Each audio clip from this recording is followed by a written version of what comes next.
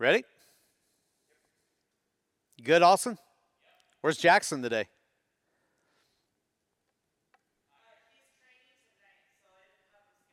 Got it. All right, here we go.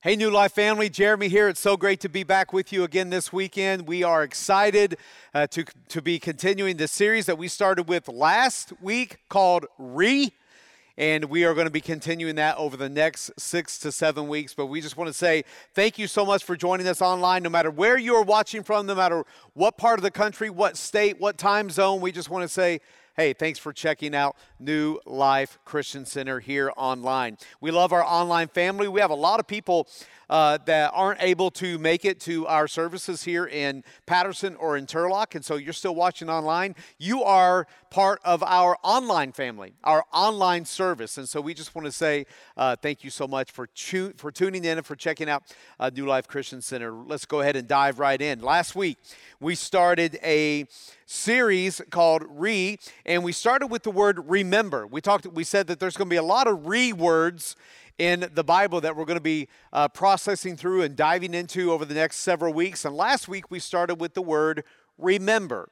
And I know I actually mentioned this, that a few weeks ago you said, Jeremy, we did a whole message on forgetting the past. And when God told the people of Israel, forget all of that, I'm about to do something new. But remember, that was for a very specific season in the history of Israel, because they were still waiting for God to show up and do something something new, but they thought it was going to be something that he had done in the past. And God said, nope, forget about that. I'm going to do something new. But last week we talked about how God wants us to remember things in our life, places that we've been, seasons of our life where God has been faithful and just and merciful and graceful. When we look back and say, man, these were some really tough seasons in my life, but God got me through it. And I remember that. And we talked about Joshua when he commanded the 12 tribes of Israel, when they crossed the Jordan River, that God stopped the flow of the Jordan River, and they crossed over. And then Joshua told each one of the leaders of the tribes to go and get a stone, carry it on your shoulder, build a memorial to what?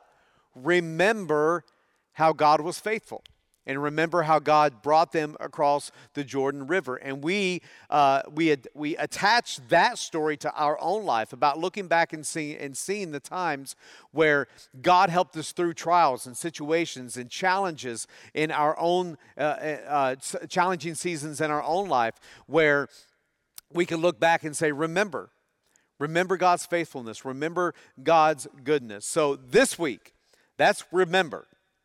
This week, we have a new word that we're going to be giving you in just a few minutes. But first, I want you to turn to the book of Matthew. Also, don't forget that the sermon notes are online. You can just go to our app, click on Connect, then Weekend Resources, and then Sermon Notes, and just pull up that day, pull up this weekend's date, and you'll see the fill-ins there that we're going to be giving you throughout this message. So this weekend, we're going to be in the book of Matthew, chapter 4, verse 17. This is the very first message preached by Jesus Christ. And he begins the message with the word repent. Repent. All right, now, we're going to climb into this word here in just a minute, because I know that when you just hear that word, it gives off maybe certain emotions, PTSD maybe in your life, depending on how you grew up. But we're going to be diving into that word in just a minute. Let me read you 3 different translations of the book of Matthew, chapter 4, verse 17. The New Living Translation says this: from then on, Jesus began to preach. And he began to preach this: repent of your sins and turn to God, for the kingdom of heaven is near, or has come, or is coming soon. Now, what Jesus is talking about here is himself. Repent of your sins and turn to God, for the kingdom, the kingdom of heaven, myself, is near, or has come. The Passion Translation says this: from that time on, Jesus began to proclaim his message with these words: keep turning away from your sins and come back to God, for heaven's kingdom realm is now accessible. Again, talking about himself. That's the Passion Translation. Here's the Message Translation, and I love this. Change your life. God's kingdom is here. That simple. Change your life. God's kingdom is here. They all mean to repent. All right, let's pray real quick. Heavenly Father, thank you for your words. God, I just ask that you'll speak your words through me, your servant, to your people, and that we can digest it and learn something from it today and grow closer to you. In Jesus' name, amen. Amen. All right, well, let me start off by telling you, at the Moore household, all right, that's my home, we have several family rules, just like you probably do. And I don't mean just house rules. Okay, I don't mean house rules like taking your shoes off when you walk in, or not eating with your elbows on the table, or no cell phones at the dinner table, brush your teeth before bed. I'm not talking about those kinds of house rules. I'm talking about relational rules. All right, things like, hey, no one picks on your siblings except for you. Okay, if you got brothers and sisters, you know what I mean. Okay, you can beat up your brothers and sisters, you can pick on them, you can bully them, but no one else gets to, right? Because they're not family. They don't get to touch your brothers and sisters, okay? Here's another one that we have. Always laugh at yourself, okay? When we do stupid things, when we do silly things, when we do things that people can make fun of you about, laugh at yourself as well. Because I'm telling you, in the Moore household, there are no apologies when it comes to making fun of you if you mess up doing something. And so we always teach our kids, hey, laugh at yourself, okay? It's funny.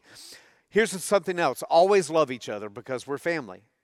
At the end of the day, no matter what we've done or said to each other, we are family. So here are two rules that we have infused into our children since they were toddlers. Two rules. Number one, be quick to apologize, number one. And number two, never hold a grudge. Be quick to apologize, never hold a grudge. Now, for the most part, our family does a pretty good job at this. There are times, however, because we are human, that we take a little longer than we should to apologize, or we stay upset a little longer than we should by holding grudges. But over the years, Janet and I have said hundreds of times to our kids and to each other, hey, we do not hold grudges around here. Not in the Moore household. Now, between apologizing and holding a grudge, I believe one is certainly easier than the other. Okay, now I could be wrong, but it seems like holding a grudge is a little easier than it is to apologize, especially when we are convinced that we haven't done anything wrong. Right? Because think about it. We all have family members who we have wronged or have wronged us, and no one says a word. I mean, no one apologizes to the other. A few months go by, a few years go by. No one brings it up again because it's just kind of been swept under the rug, out of sight, out of mind, so no one brings it up. Everybody acts like nothing ever happened. Everything's fine. And then we just go on with our lives. And I know you're probably watching or listening right now saying, yes, that is my family. We never address issues. We just sweep everything under the rug. Can I tell you, that is everyone's family. All right? Even my family that's watching right now. There's things I've done to my family that I probably never apologize for. There's things that I know they've done to me that they've never apologized for. It just gets swept under the rug, and when we see each other, no one brings it up. Everything's fine. Because it seems like it's easier to hold a grudge than it is to apologize. Why is it so hard sometimes to just say, I'm sorry? Why is that so hard? And I'm not talking about the patronizing apologies like, oh, I'm sorry you feel that way. No, that's totally patronizing.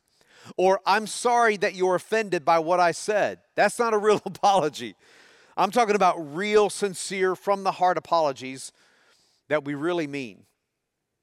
Apologies like this. Hey, I'm sorry. Hey, that's my fault and I own that. Or, hey, I'm sorry that I said that to you. Or, I'm sorry I did that to you. I'm sorry I made you feel that way. I'm sorry that I hurt you. Those are real apologies. What about this one? To get really detailed. Hey, I'm sorry that I did that against you. Because this is what it really means to repent.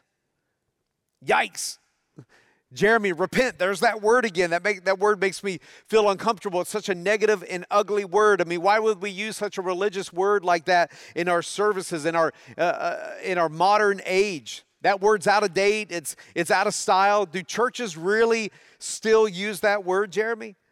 Because when I hear the word repent, this may be you, some of you out there, you may be saying, when I hear the word repent, it makes me feel shameful. It makes me feel like a failure. I can't measure up, like I'm not good enough, like I'm being judged. Well, one of my goals for this weekend is to educate all of us on how the word repent was never designed to do any of that. The reason it's important for us to know and understand is because Jesus used this word a lot, often. In fact, to quote unquote repent was his very first message, like we said, going back into the beginning of the message. When he began his ministry, but probably not like you perceive it. When you hear the word repent, you probably think of some other things. You probably think of some haunting memories that you might have, going back to the word remember, of growing up in some of the churches that you may have. Even if you didn't grow up in church, you probably have seen YouTube videos of people screaming, repent.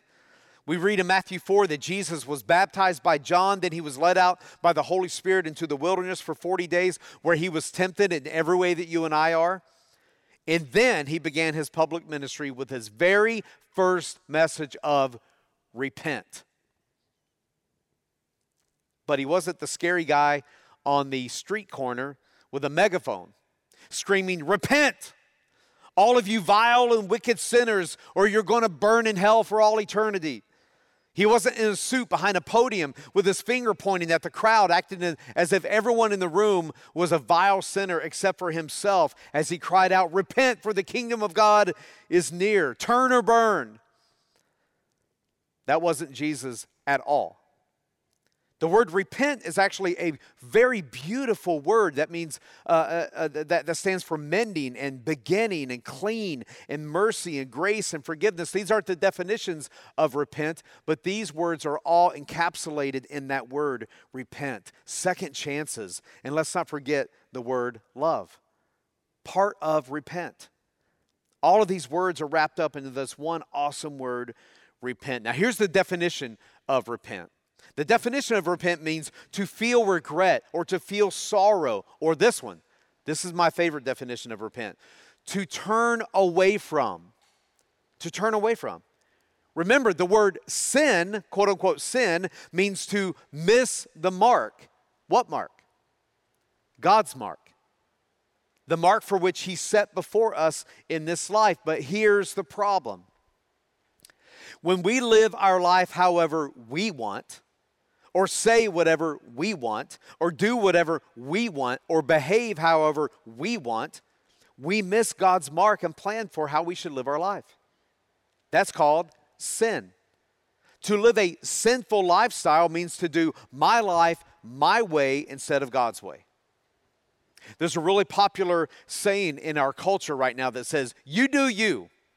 Whatever makes you happy, whatever makes you feel good. If you're not hurting anyone, then you do you, boo. No. Can I tell you something? That's the opposite of what God says. That mentality totally contradicts what Jesus said, because Jesus said in Matthew 6:33, seek first his kingdom and his righteousness. Not my kingdom, not my righteousness. You do you means for you to go and build your kingdom. But even Jesus didn't want to do that.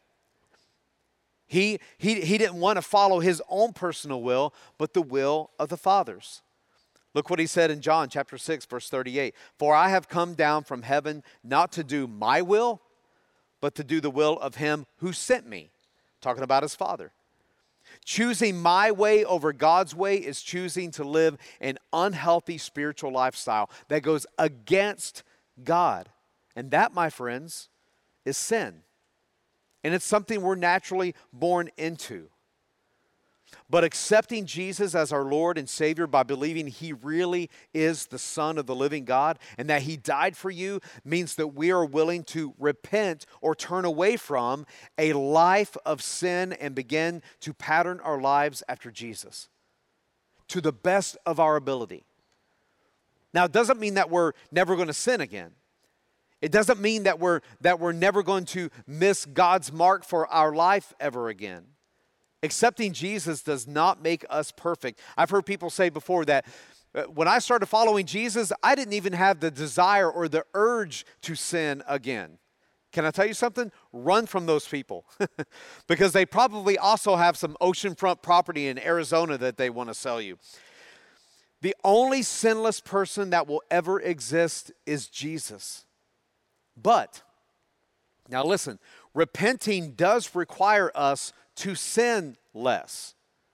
We can't be sinless, but we can sin less. So what else does repent mean? What else does it mean to actually repent? Well, first of all, repenting isn't one of those one and done sin confessions that we give to our pastor or to anyone else that will listen. It's actually something that we can work on every single day. It's surrendering to Jesus all day and every day. That's how you can live a life of repentance. So here's your first fill-in for the weekend. Repentance is living in an attitude of surrender. Repentance is living in an attitude of surrender. Matthew 3:8 says this, produce fruit in keeping with repentance. Listen to that. Produce fruit in keeping with repentance. You want to produce a lot of good, healthy, spiritual fruit in your life? Then live with an attitude of repentance. It is actually possible to live in an attitude of repentance. An attitude of repentance communicates to God that, hey, it's never about me, God. It communicates that He's always in control. Repentance is a way to say that He is God and I am not. Repentance isn't us crawling on the ground, crying and screaming out to God, begging Him to forgive our sins. It is a daily surrender of my will to God's will. That's what it means to live a life of repentance. Look what Jesus says in Luke chapter 9, verse 23. Whoever wants to be my disciple must deny themselves and take up their cross daily and follow me. How often? Daily. Consistently. Ongoing. Remember, repent simply means to turn around, to turn the other way. Stop going that way. That's why Jesus said to repent and turn to God. Because the way that humanity was spiritually walking wasn't healthy. And Jesus knew this. He recognized this. Humanity was on this path that led to death. And when Jesus said, repent of your sins and turn to God, He was saying, stop going the direction you're going. Instead, turn around. Turn around and follow the Father. The natural path for humanity, let's face it, the natural path for humanity is the wrong way. Following Jesus is the right way. Repenting is making a U-turn from going the wrong way. It's a way for us to say, God, I'm wrong and you're right. And I'm sorry. God, I've wronged you. God, I've sinned or I've missed the mark against you and I'm sorry. I'm turning around and I repent. It's a mentality that we can live with every single day. There's actually an attitude of repentance that we can live in if we choose to. It's an attitude that says this, when I wake up in the morning, I want to do right today. God, I want to please you today. I want to be found holy and blameless in the eyes of you, Jesus, today. I want to honor you, Jesus, in my decisions, in my behavior, in my actions, in my word. I want to honor you today, Jesus. Can you imagine if followers of Jesus thought like this all the time? This constant mind frame of repenting to the point where we understood that the word repentance is actually an invitation from the Creator of the universe for us to join Him in living a purpose-filled life. That's what living in an attitude of repentance means. So here's number 2. Repentance is an attitude, is living in an attitude of surrender, but it's also a decision. It's a conscious decision that we make to repent. Look at Proverbs 28:13. People who conceal their sins will not prosper, but if they confess and turn from them, they will receive mercy. That's a conscious decision to repent of our wrongdoings. Repenting to someone is making a conscious decision to say, I was wrong and I'm sorry. Coming to a place of repentance is a decision of the heart and of the mind. And let me also say this. If someone has wronged you and they approach you with a repentant heart because they made the decision to make things right, we had better forgive them. Look at Luke chapter 17, verses 3 and 4. This is Jesus talking. If another believer sins, rebuke that person. Then, if there is repentance, forgive. Even if that person wrongs you 7 times a day and each time returns again and asks for forgiveness, you must forgive. But Jeremy, you have no idea what this person's done to me. Do you know what they said? Do you know what they've caused, the kind of trauma and damage they've caused to my family? The traumatic damage that this person has caused, not to just my life, but those around me? I don't want to forgive them, Jeremy. Okay, I understand. I'm not going to be insensitive to the fact that hearing this one message on repentance is going to wipe away all the baggage and the damage that this person or these people had done to you in the past. I'm not naive to believe that. But let me reiterate. Repentance is a decision.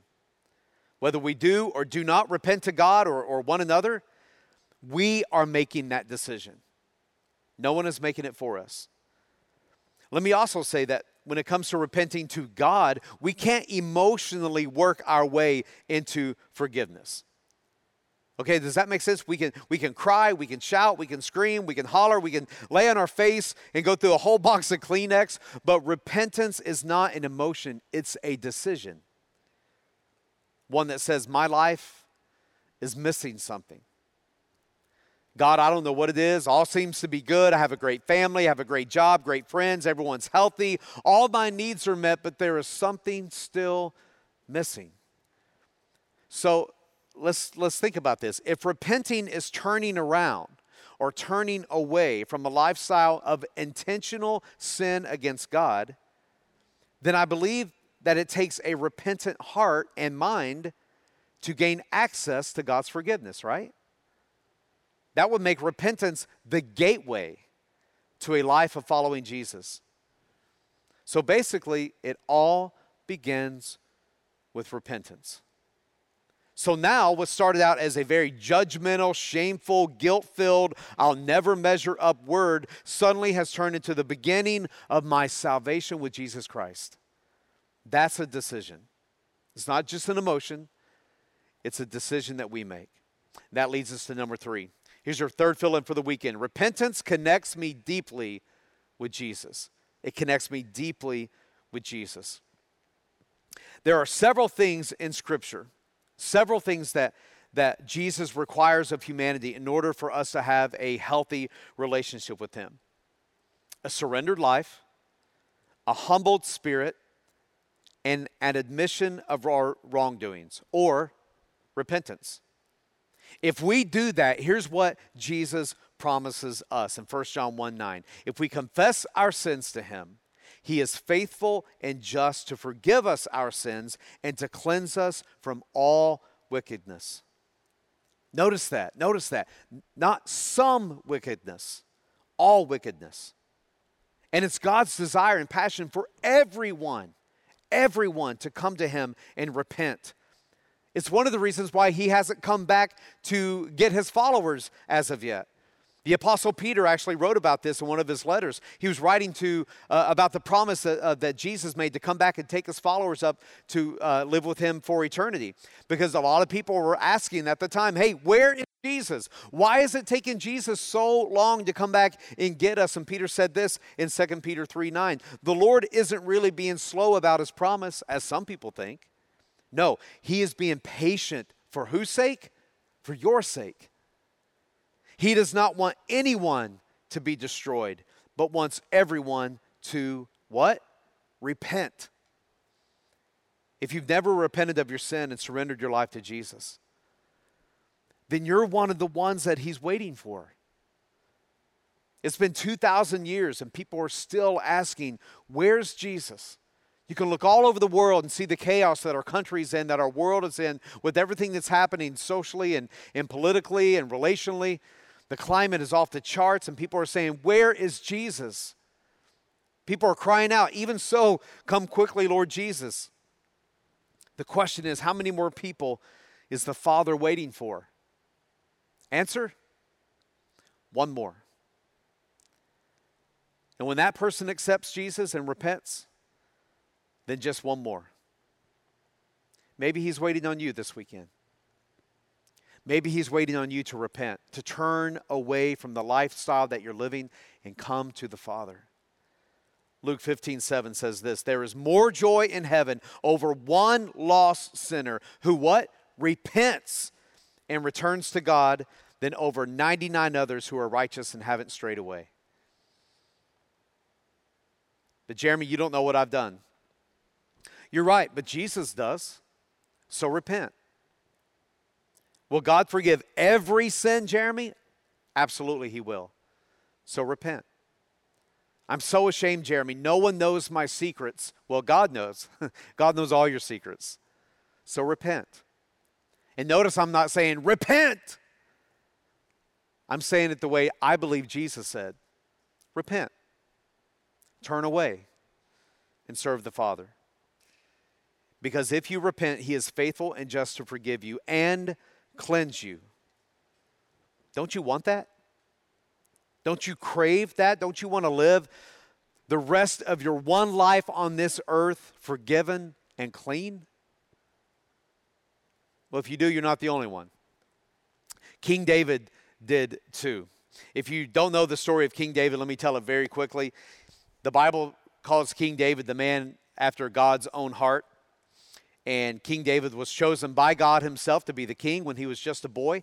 So he takes over being the king, and so years go by, and one day King David's out on top of his roof, and he's looking out over the kingdom. There's a major battle going on outside of the kingdom, and he looks over on top of one of the other houses, and he sees this lady named Bathsheba, and she's taking a bath.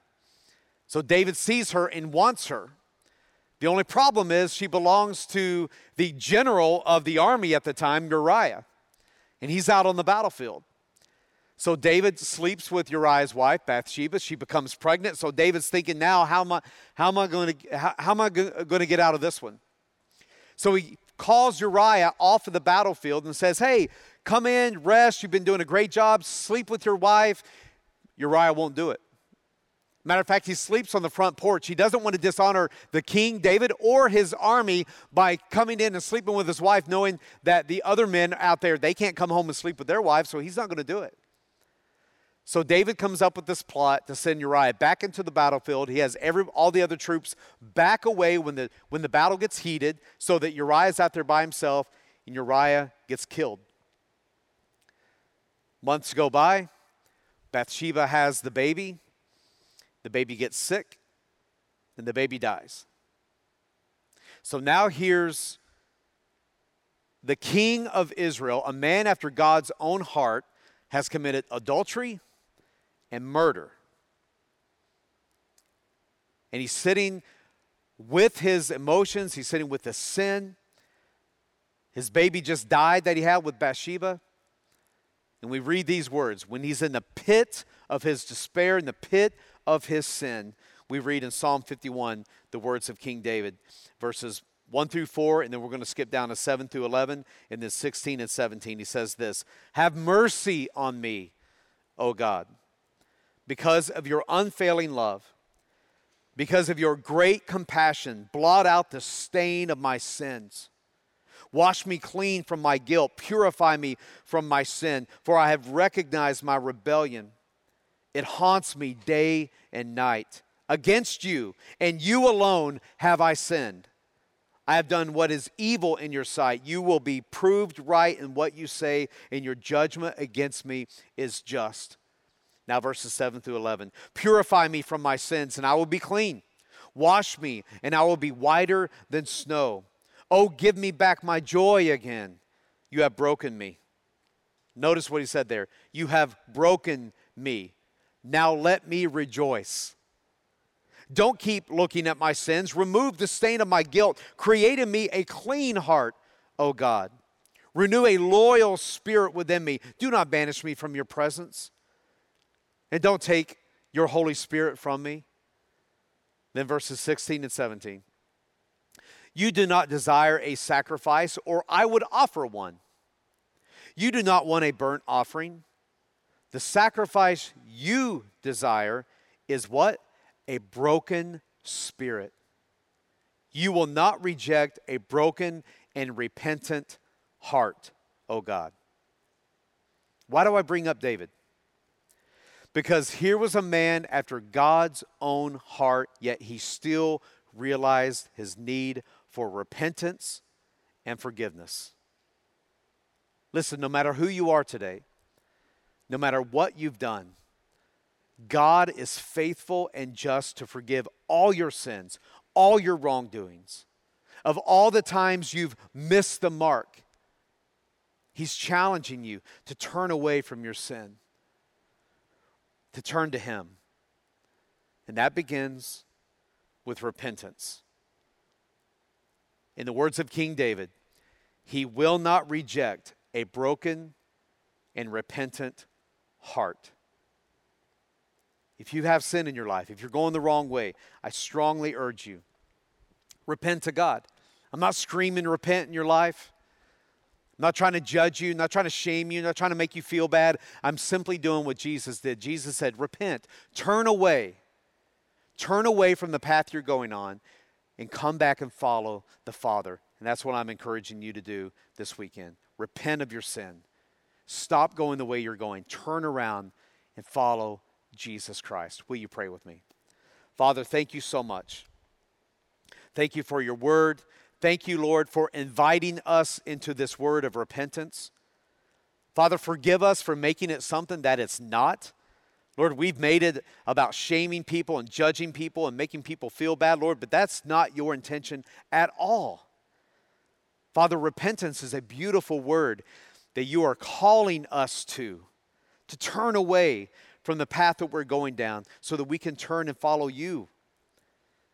And Father, I just pray for every single person under the sound of my voice, if they've got sin in their life, if they're going down the wrong path, if they're going the wrong direction, Father, that you will just speak to them right now, Lord, however you seem fit, and ask them and cause us all to turn away from the direction we're going so that we can begin to follow you. Father, our relationship with you begins with a repentant heart, and you will not reject us when we come to you. We love you. We surrender to you right now. In Jesus' name, amen. Amen. Hey, thanks for tuning in this weekend, New Life. We just want to say hello to all of everyone all across the country. Those of you who have tuned into New Life Christian Center this weekend, we love you. We are praying for you. If you need us for anything, make sure you connect with us through our website or through our app, and we will get back to you as soon as possible. We love you. Have a great week. We'll see you next weekend. Have a good week.